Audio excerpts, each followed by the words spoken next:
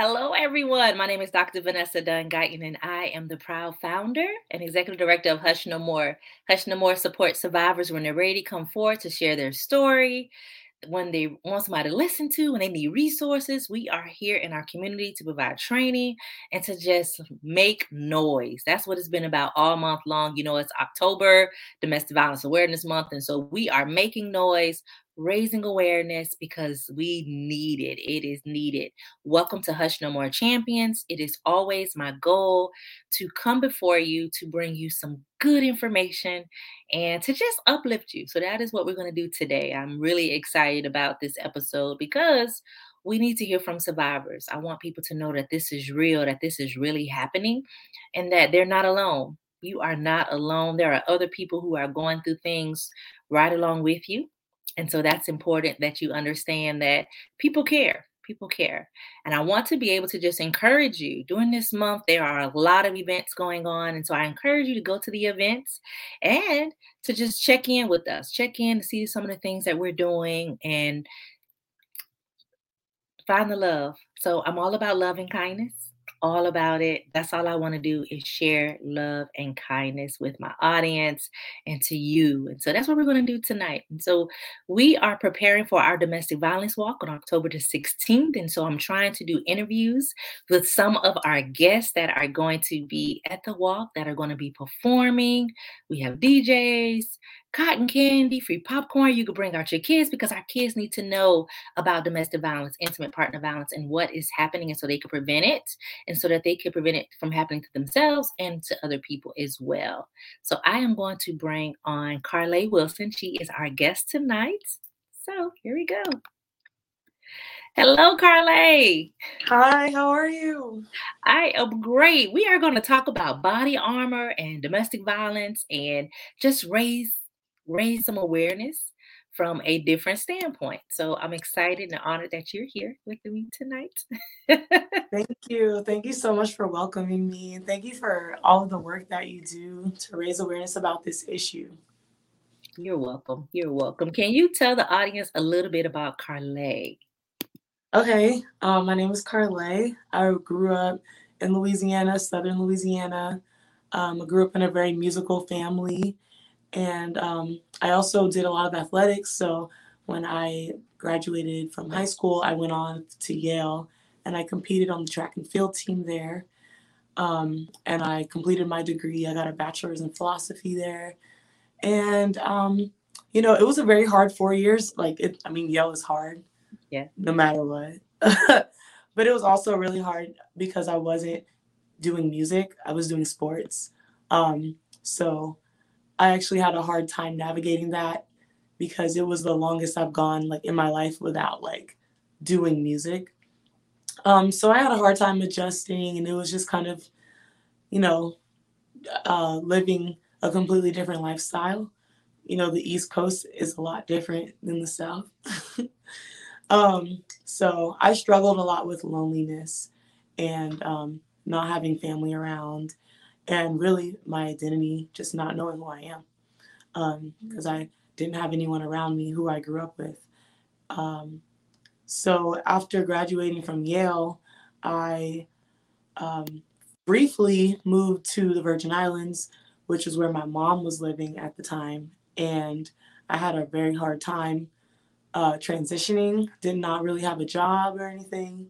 And I started dating someone who was actually living in Philadelphia. So after feeling I wasn't going to make it in the Virgin Islands, I did end up moving to Philadelphia. So that's where I started. I got started in my career um, with fair housing, civil rights, teaching, and actually had my first studio session that I did all by myself. So that's kind of like the beginning of my story, which has led me to where I am now. Yeah. So congratulations on going to Yale. It sounds like to me you were the golden child. You went to college, you were sports, music. People had very high expectations of you. That's the girl of Carlay?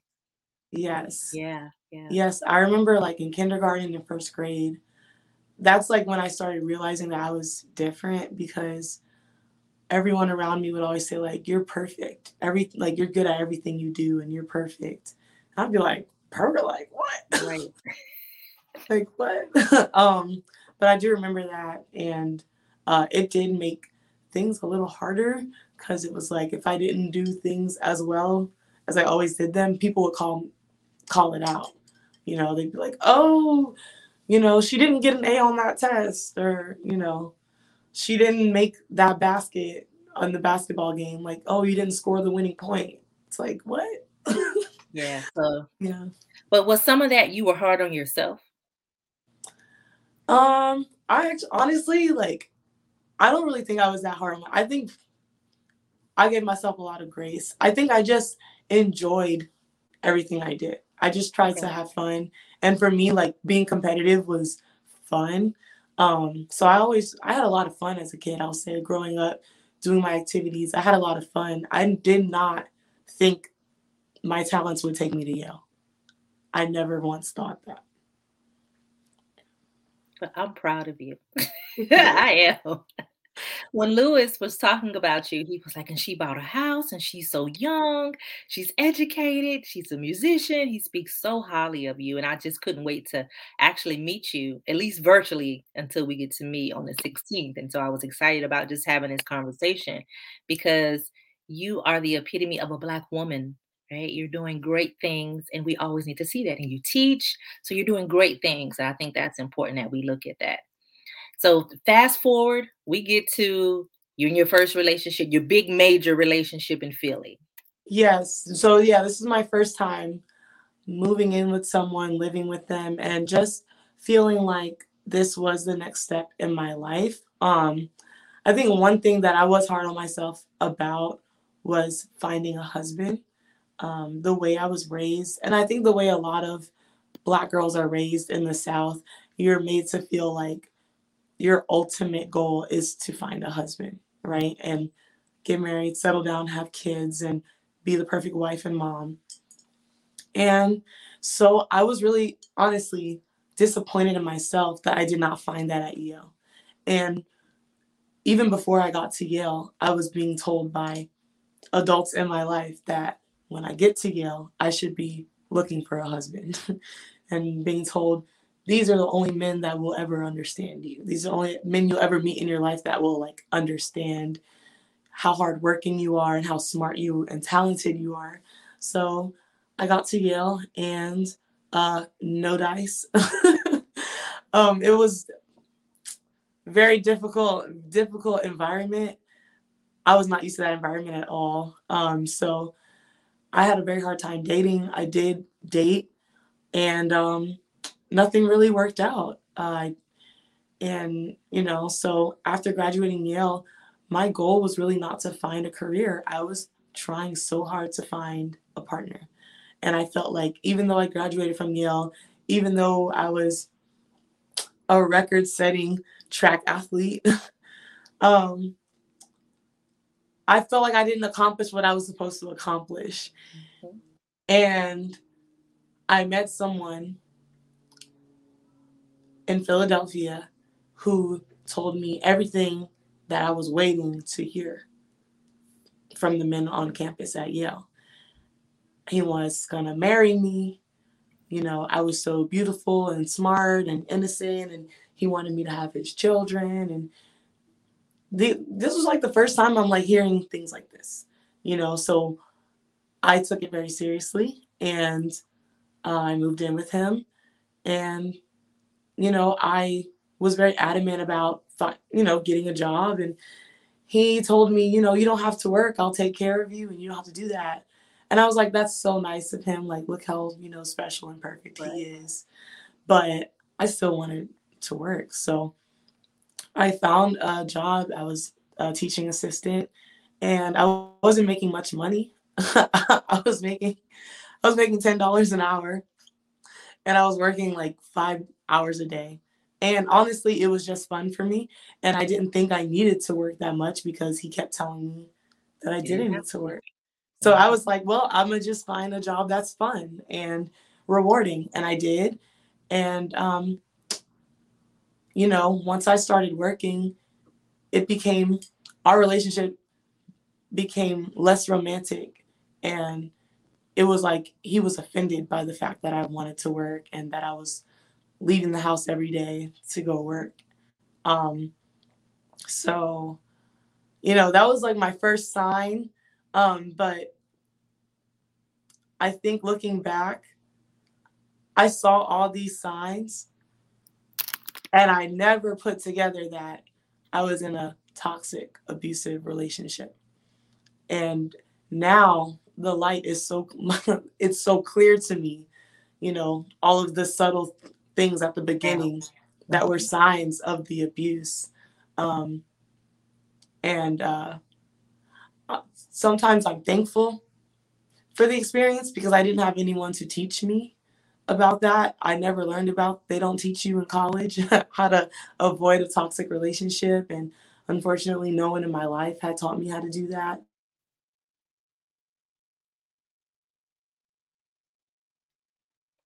The one thing, Carlade, I do believe that we should be talking about it in schools very early, because it's not just happening once we become an adult. It's actually happening when we are a child as well. Teen dating violence is real. The numbers are high. And so I like the fact that you say that we should have been talking about it. You never talked about it. You never had an opportunity for somebody to sit down and have this conversation with you. They'll tell you, well, don't let nobody hit you, but they don't tell you like the red flags, right? That could come. So I'm glad that you did start learning the lesson, even though it's after the fact.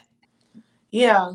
And I think, too, sometimes people think, oh, I think a lot of times I didn't want to face what was happening because I didn't want to see myself as damaged. Mm-hmm. And I've learned that, I'm not damaged.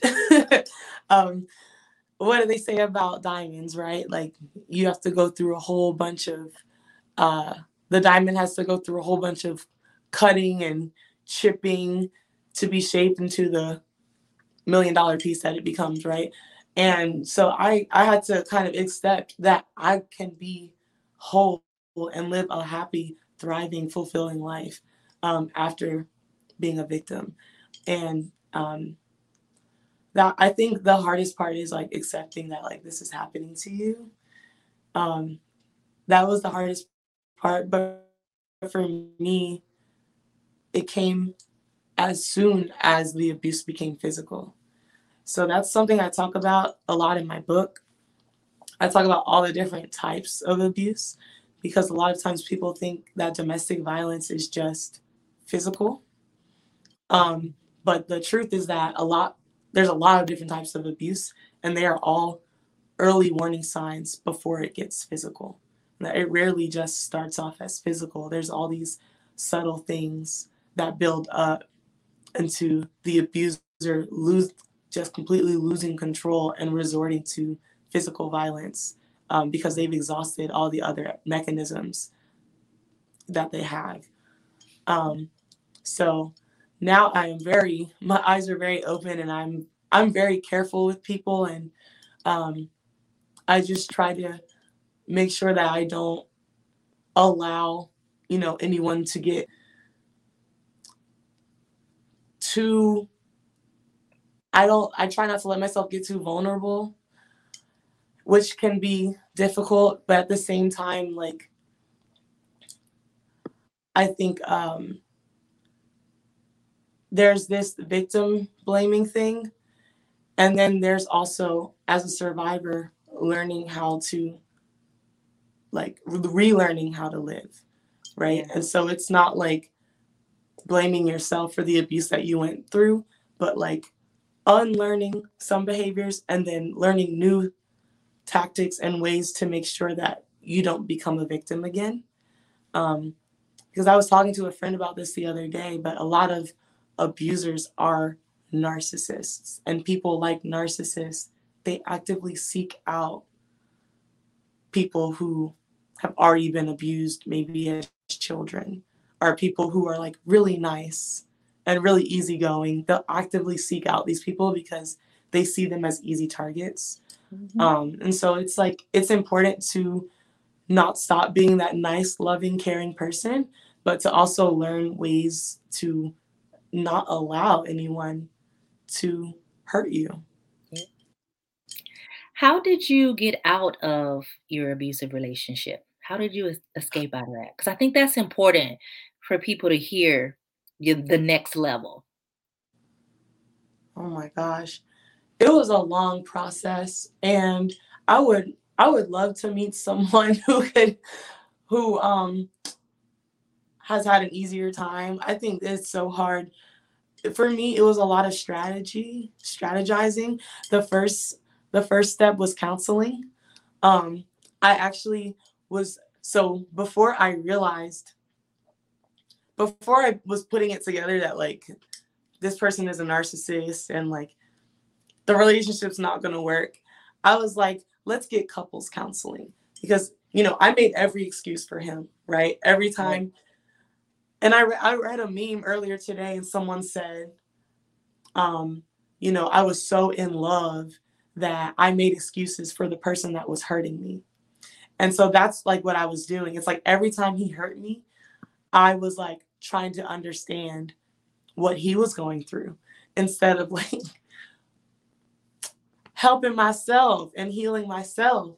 And so it's like I was just putting up with it. And I'm telling you, you would not recognize me if you saw me back then. Like I looked so different. I didn't have any hair. I literally cut all my hair off.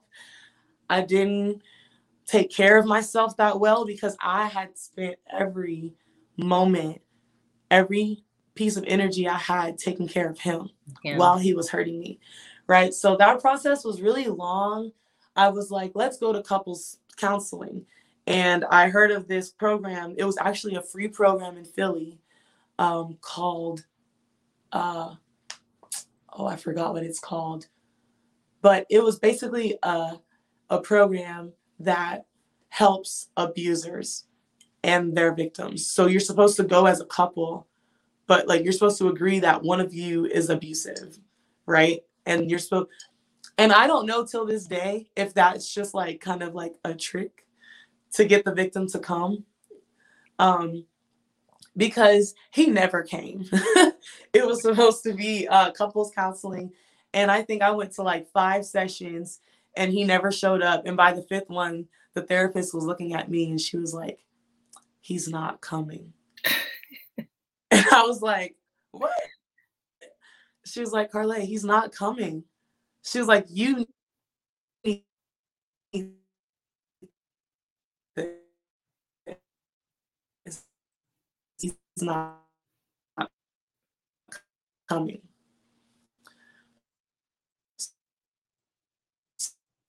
So that was the first step. Except that he Oh, Carla, you was going in and not out. I'm like, I know you got some coming good stuff to say because to come. your Wi-Fi is going in and out.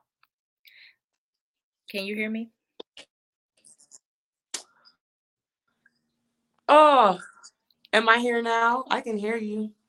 Yeah, I can hear you now. You just keep going in and out a little bit. Can you hear me? The last thing was the therapist told you that he was not coming, that we No. can necessarily hear.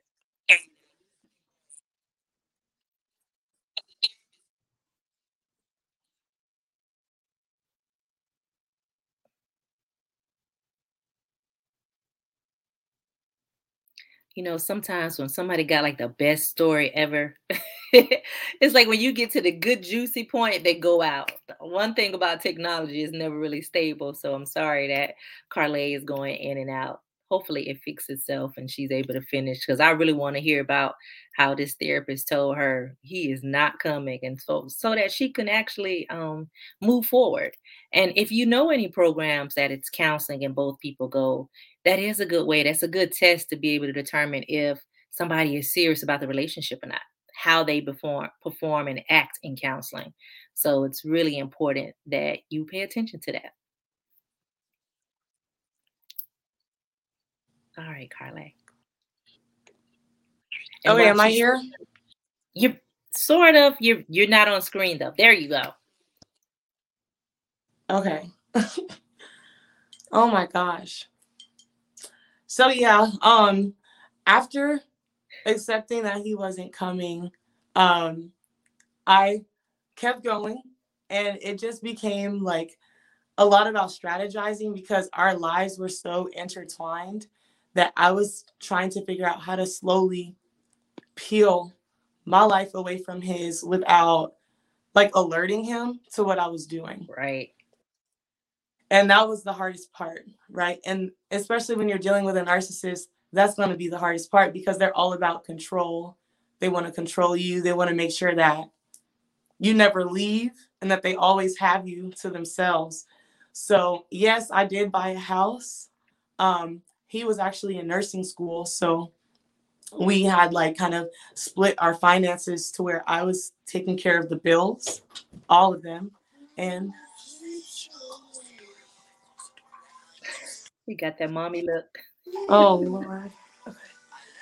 Um, I so yeah, so I was paying all the bills and he was taking care of our daughter's daycare bill. So that's the only bill he was paying. I was paying everything else. And that's another form of abuse that I talk about in my book, financial abuse. Right? Um I started off like I said, I was making $10 an hour, but like 2 weeks into that job, all of a sudden my whole check was going to our bills. Right. After being told for months that I didn't have to work and he was going to take care of all the bills, all of a sudden I didn't really have any money to spend on myself. So, yeah, so he really was taking care of her daycare, which is expensive, especially for babies. But I was handling all the other bills. Everything, So, yeah.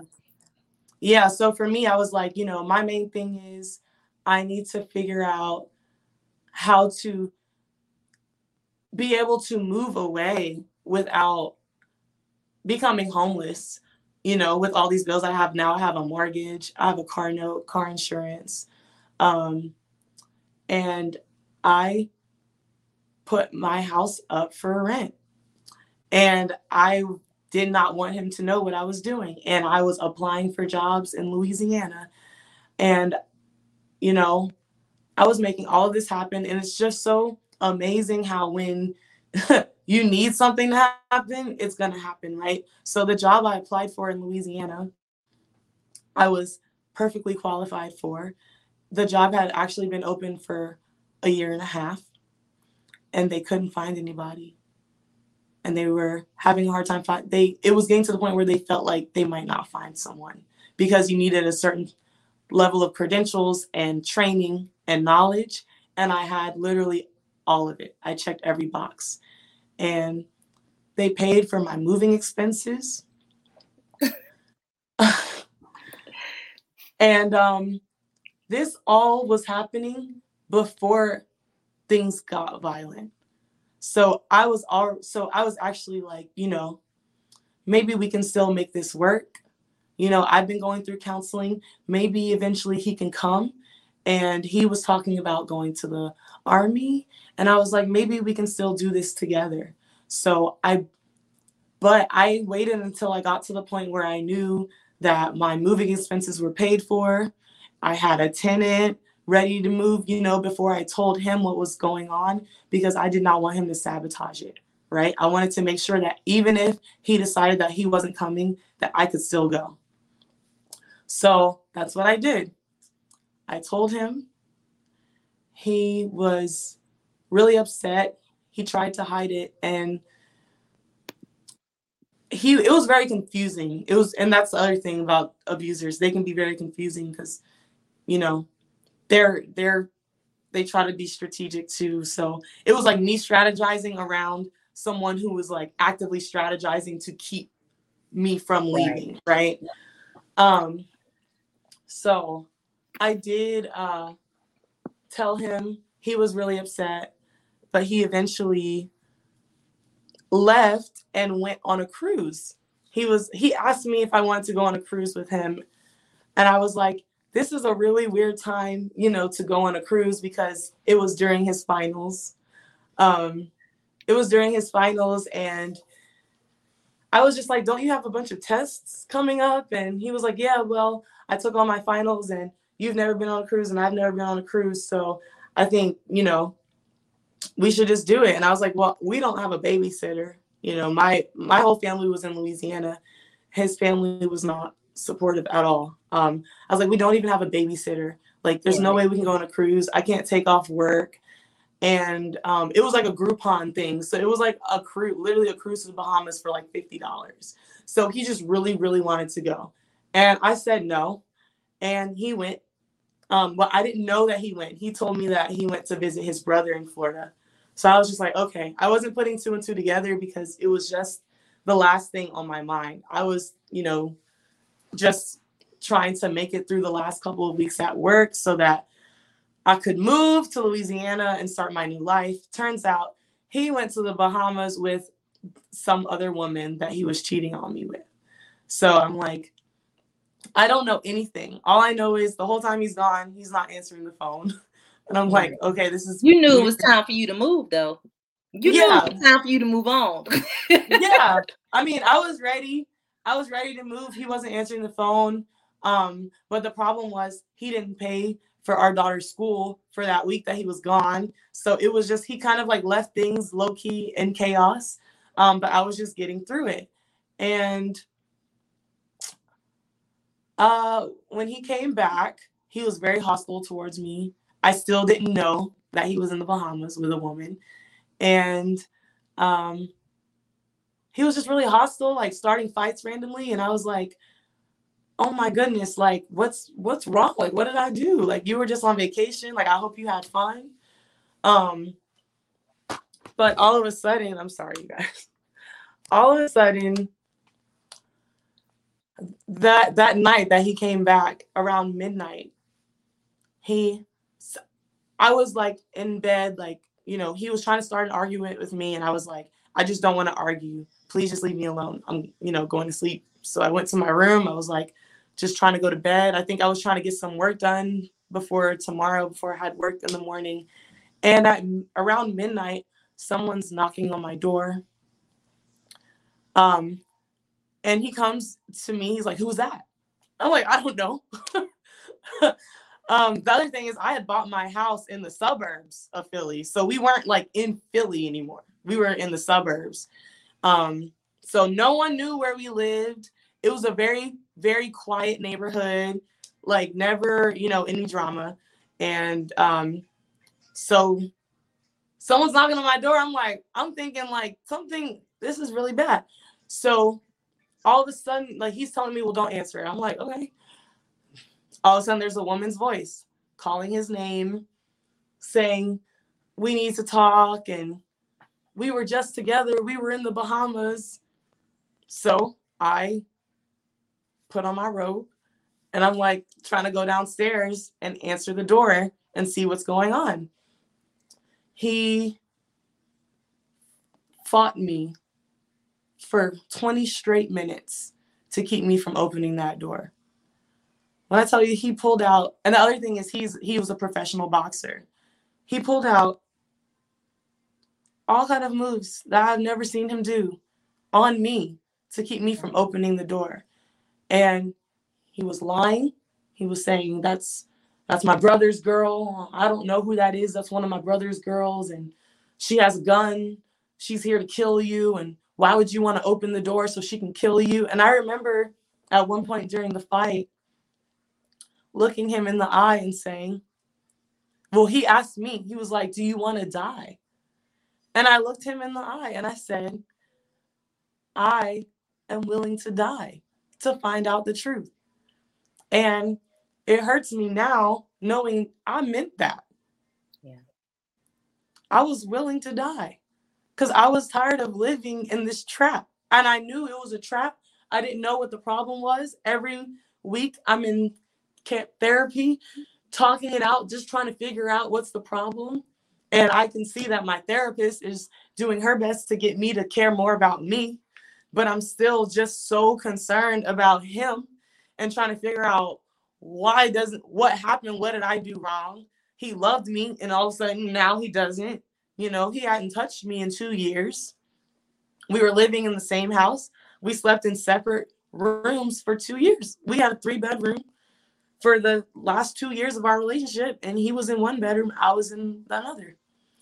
And I was like, I just don't know what's wrong with me. And it messes with your head so bad that it's to the point that you would rather die than keep going through it. And I knew that whatever was on the other side of that door was the answer. If she had a gun, I didn't care, because he had a sword, a literal sword that he pulled out of the case and was wielding at me to keep me from opening that door. And it's just such a crazy story when I try to tell people and I bring up the part that he pulled out a sword on me, and they don't believe me.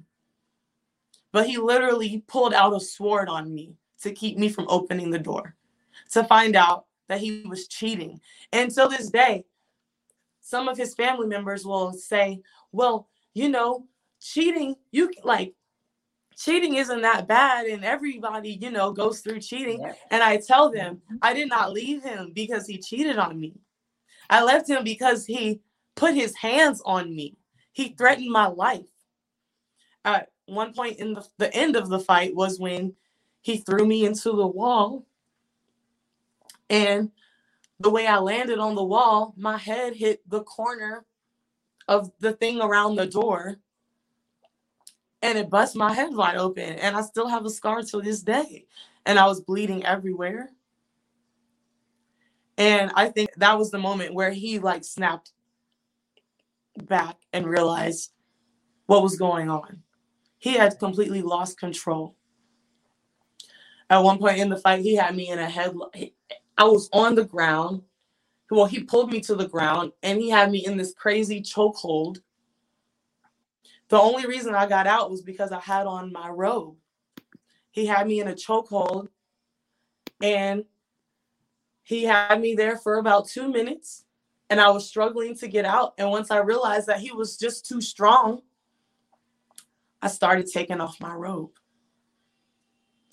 I pulled off my robe, slipped out of his grip, ran to the door. Before I could get to the door, he slammed me against the wall, knocked my head into the mantle, and my head bust open. He stops and goes to get a towel and tries to pat my blood as if to help me. And I'm looking at him like, you think a towel?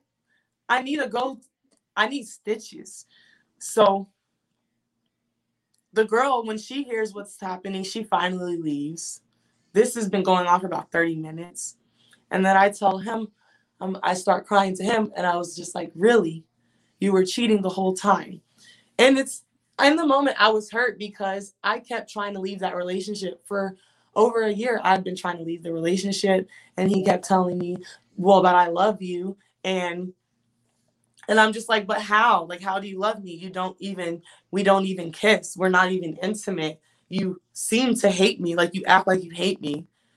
You leave every time I ask you to help me with our baby. One time I asked him to bathe her because I was so tired. I used to bring her to work with me, which I was so tired. I asked him to please bathe her so that I could eat without having to breastfeed while I'm eating. He literally left. He left the house because I asked him to help me. And then and that became the norm. Anytime I asked him to help, he would just leave. So I was just like, why are we even together? And he begged me to stay. And I was like, but the whole time you're cheating. Why? And then he was like, well, that's just how I feel. That's what I wanted to do. And I said, well, get your stuff and leave. And he was like, I'll leave tonight, but I'll be back, in the morning. And I was like, no, get all your stuff and leave.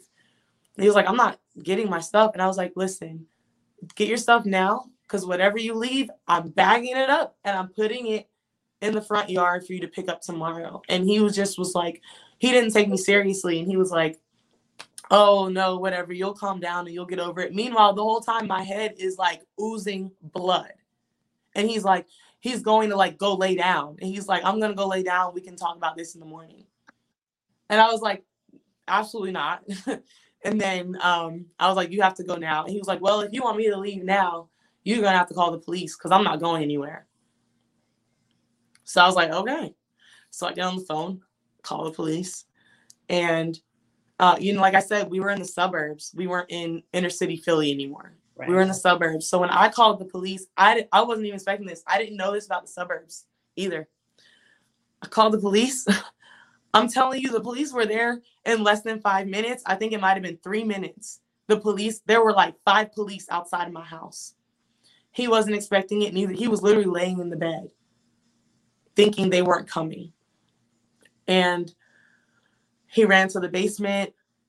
The police waited for him for about 20 minutes before they finally just entered the house and went and got him.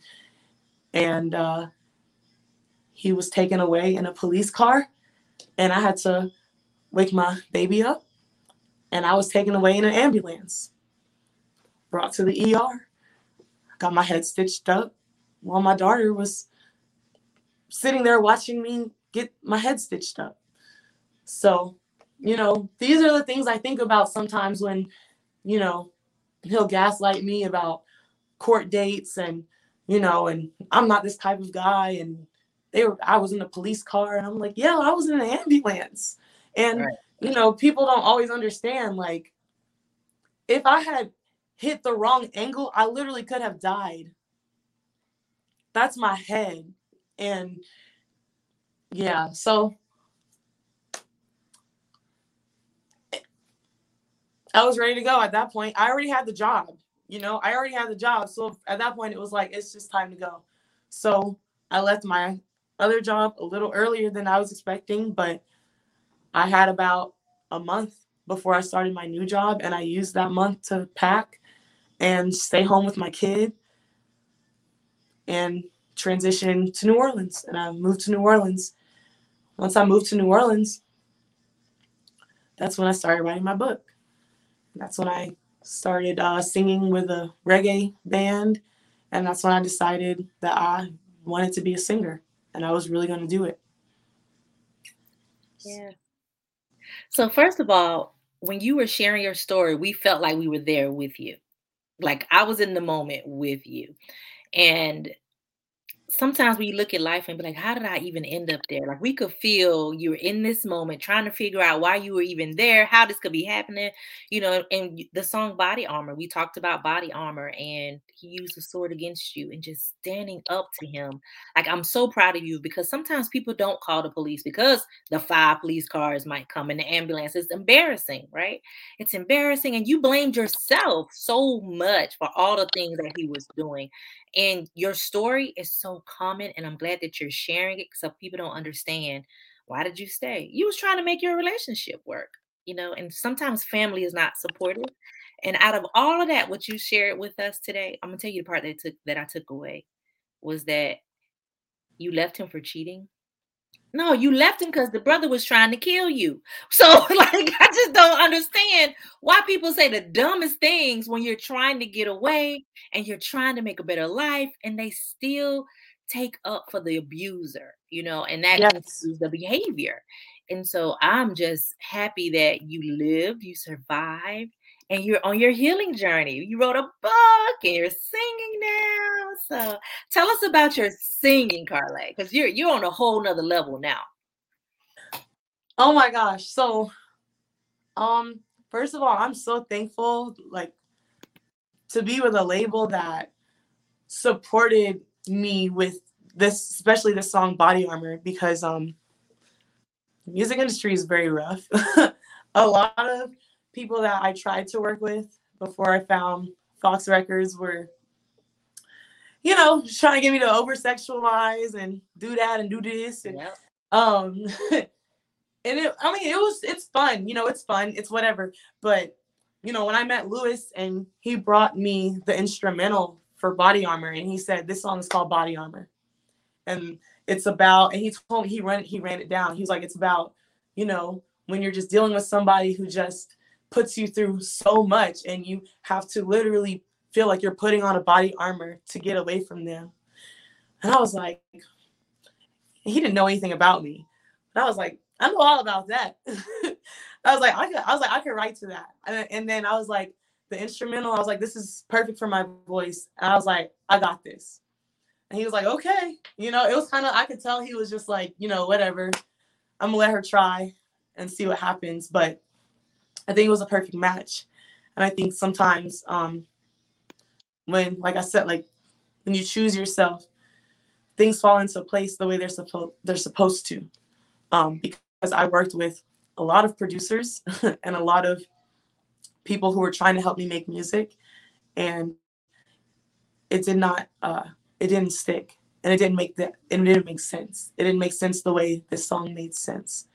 And so I do feel like I was chosen for this, and I was supposed to write this song, and I was supposed to help other people heal with it.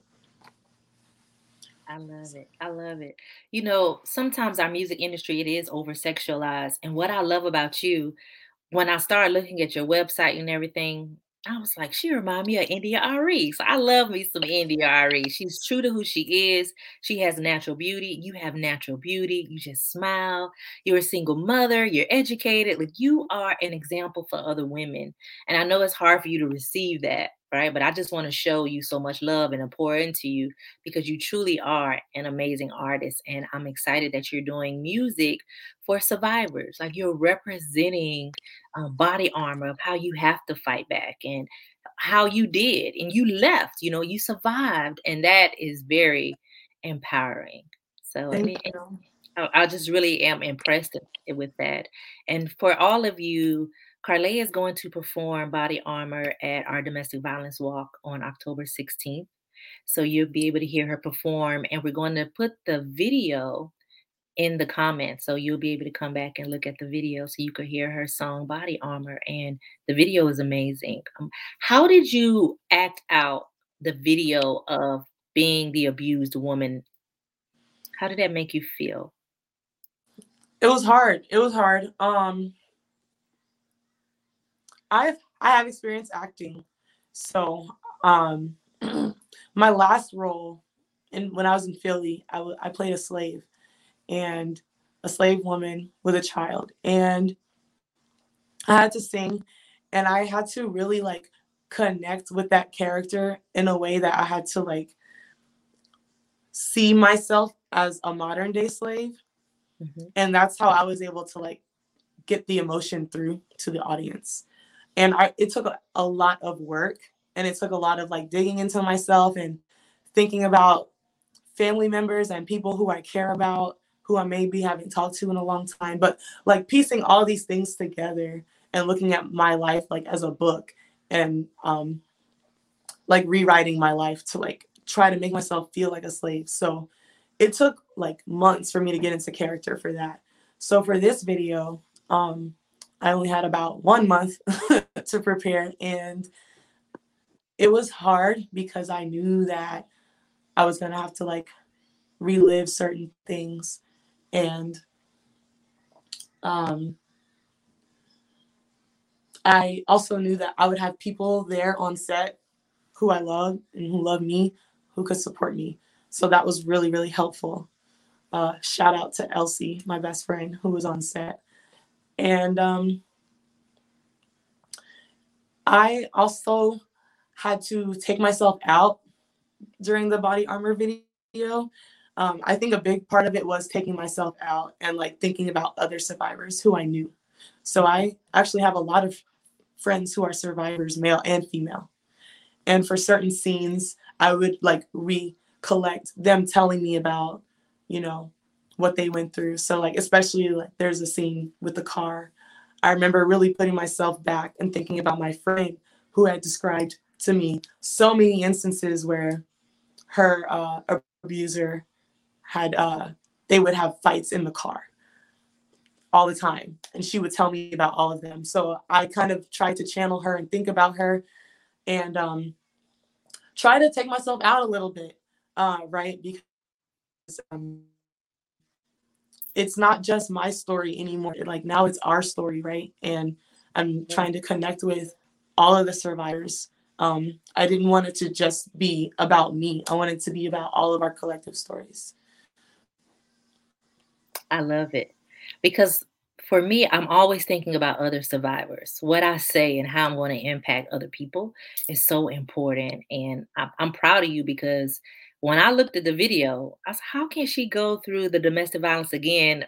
Even though you're acting, it seems so real. And I'm sure that you must have had some type of flashback thinking in that moment, but I understand now you took yourself out of it.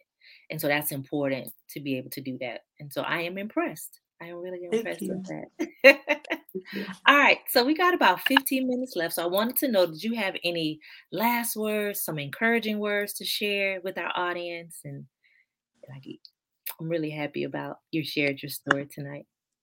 Yeah, I think my most important thing that I always tell friends or even strangers that I meet is that I want you to think about kind of what I was saying earlier when, I told him that I was willing to die, to know the truth.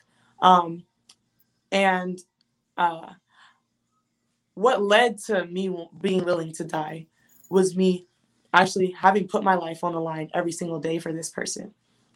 So I think, when you're dating and when you're realizing that you're in a toxic relationship, my advice would just be to think about how much of yourself is going into that relationship, and are you still you, or are you losing yourself, right? Because if you lose too much of yourself, you could get to a point where it does become life and death. And a lot of people don't think that that could ever be them, but you have to realize I graduated from Yale, right? People, when they find out I graduated from Yale, they usually think like my life is sad, everything's going to be gravy. And I thought that.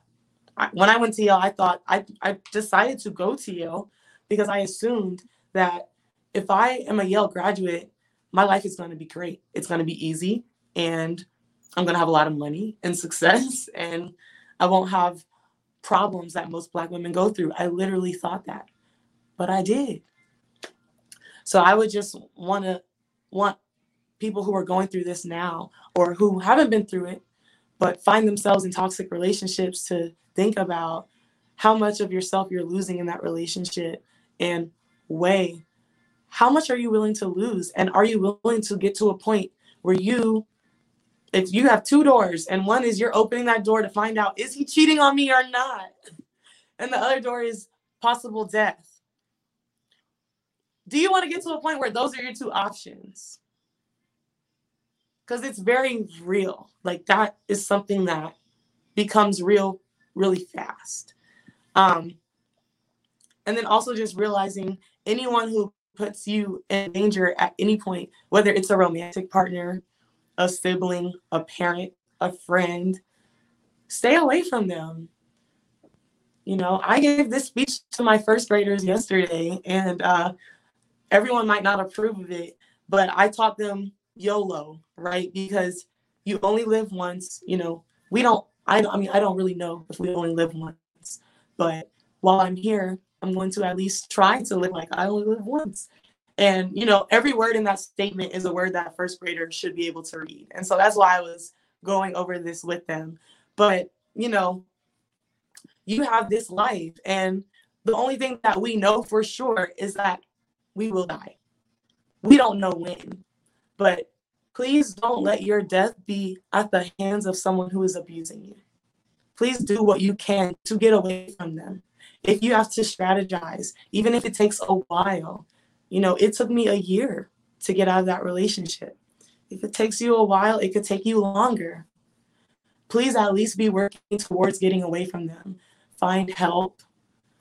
Lean into people who want to help you.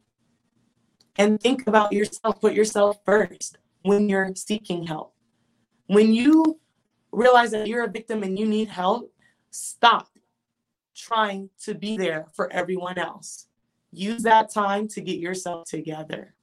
Because a lot of time, us victims and survivors, we're the people that want to help everyone, and you can lean on me and tell me your problems and I'll come but at a certain point, when you realize that you are the victim right now, stop for as long as you can and focus on yourself. And it's not selfish, it's survival. And when you're on the other side, which is something I talk about in my song, when you're on the other side, you can go back and start helping people again. But wait till you get to the other side, because I'm telling you, it is so great over here. It's wonderful. It's beautiful. I get to smile. I didn't smile like this when I was with him, when I was going through this. So that's all that's my main thing. I really want people to understand what this is, because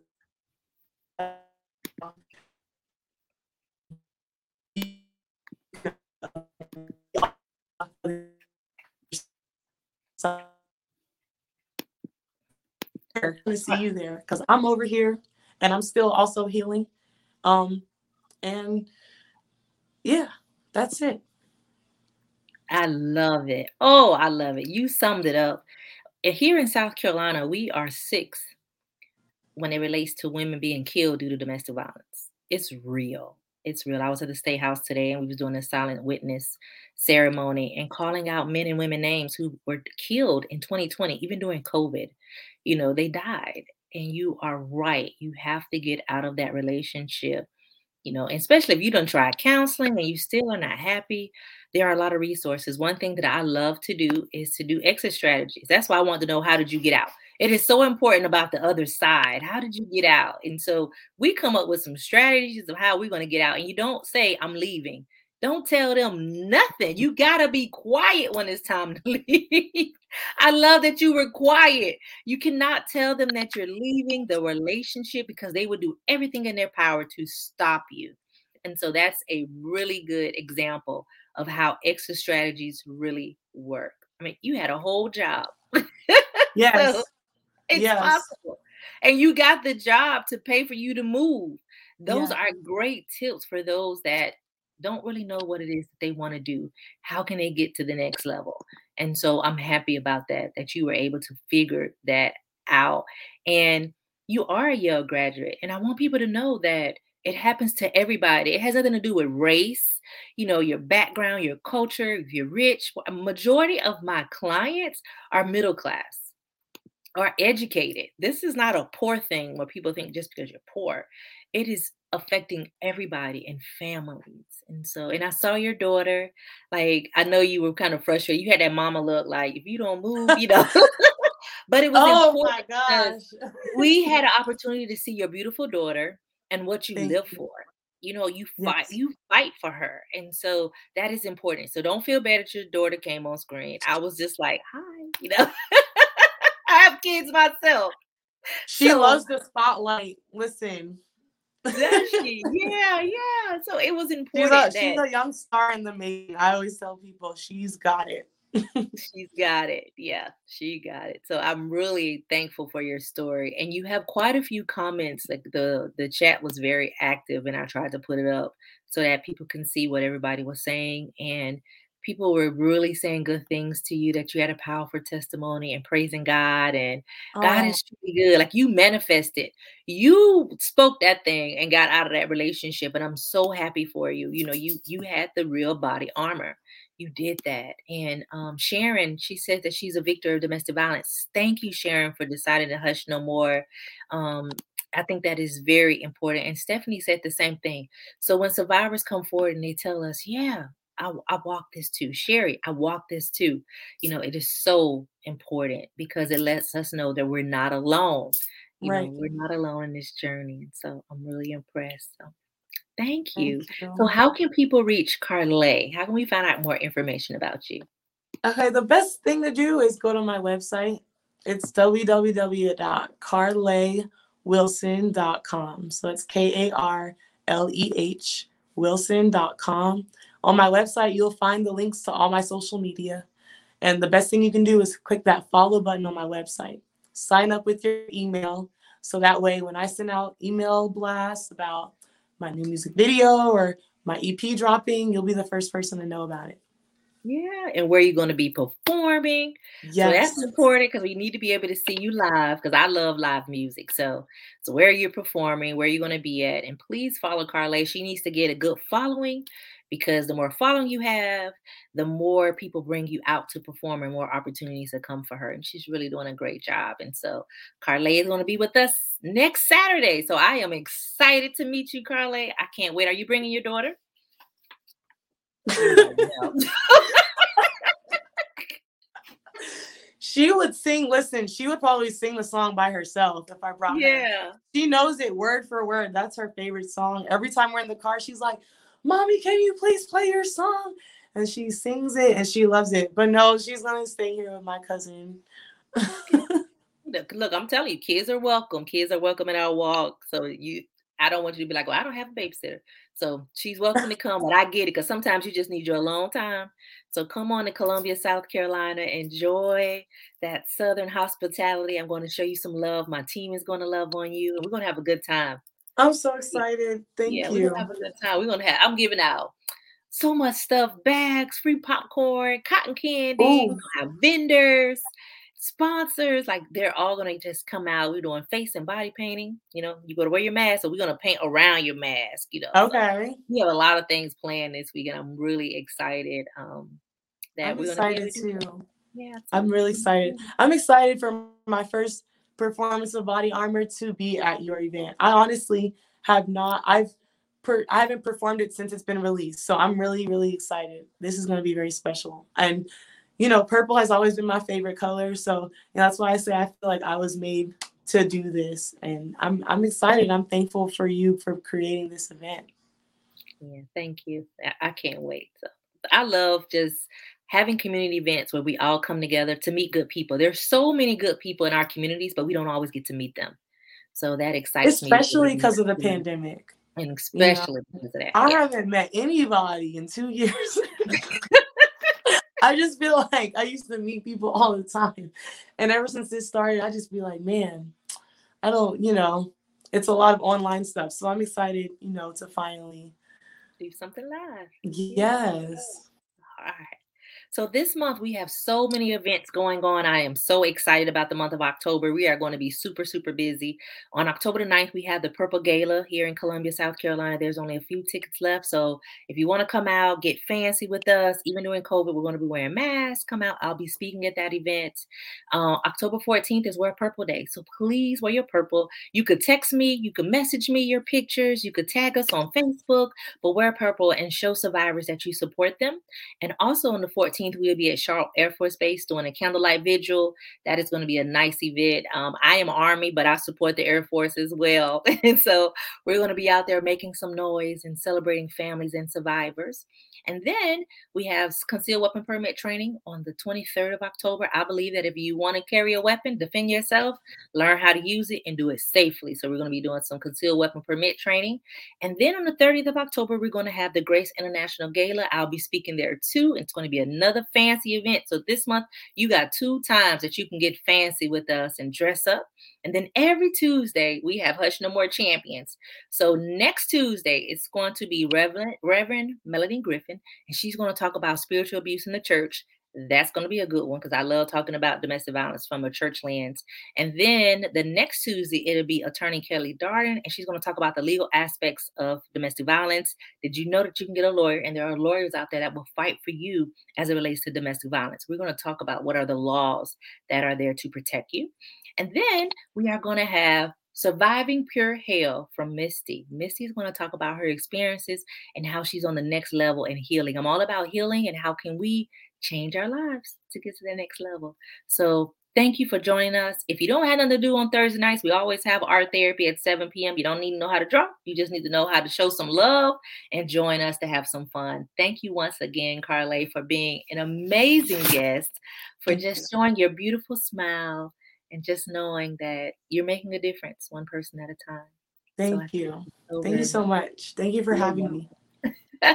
Peace and blessings, you all. Show some love to Carly and make sure you show some love for domestic violence survivors on your social media. Peace and blessings.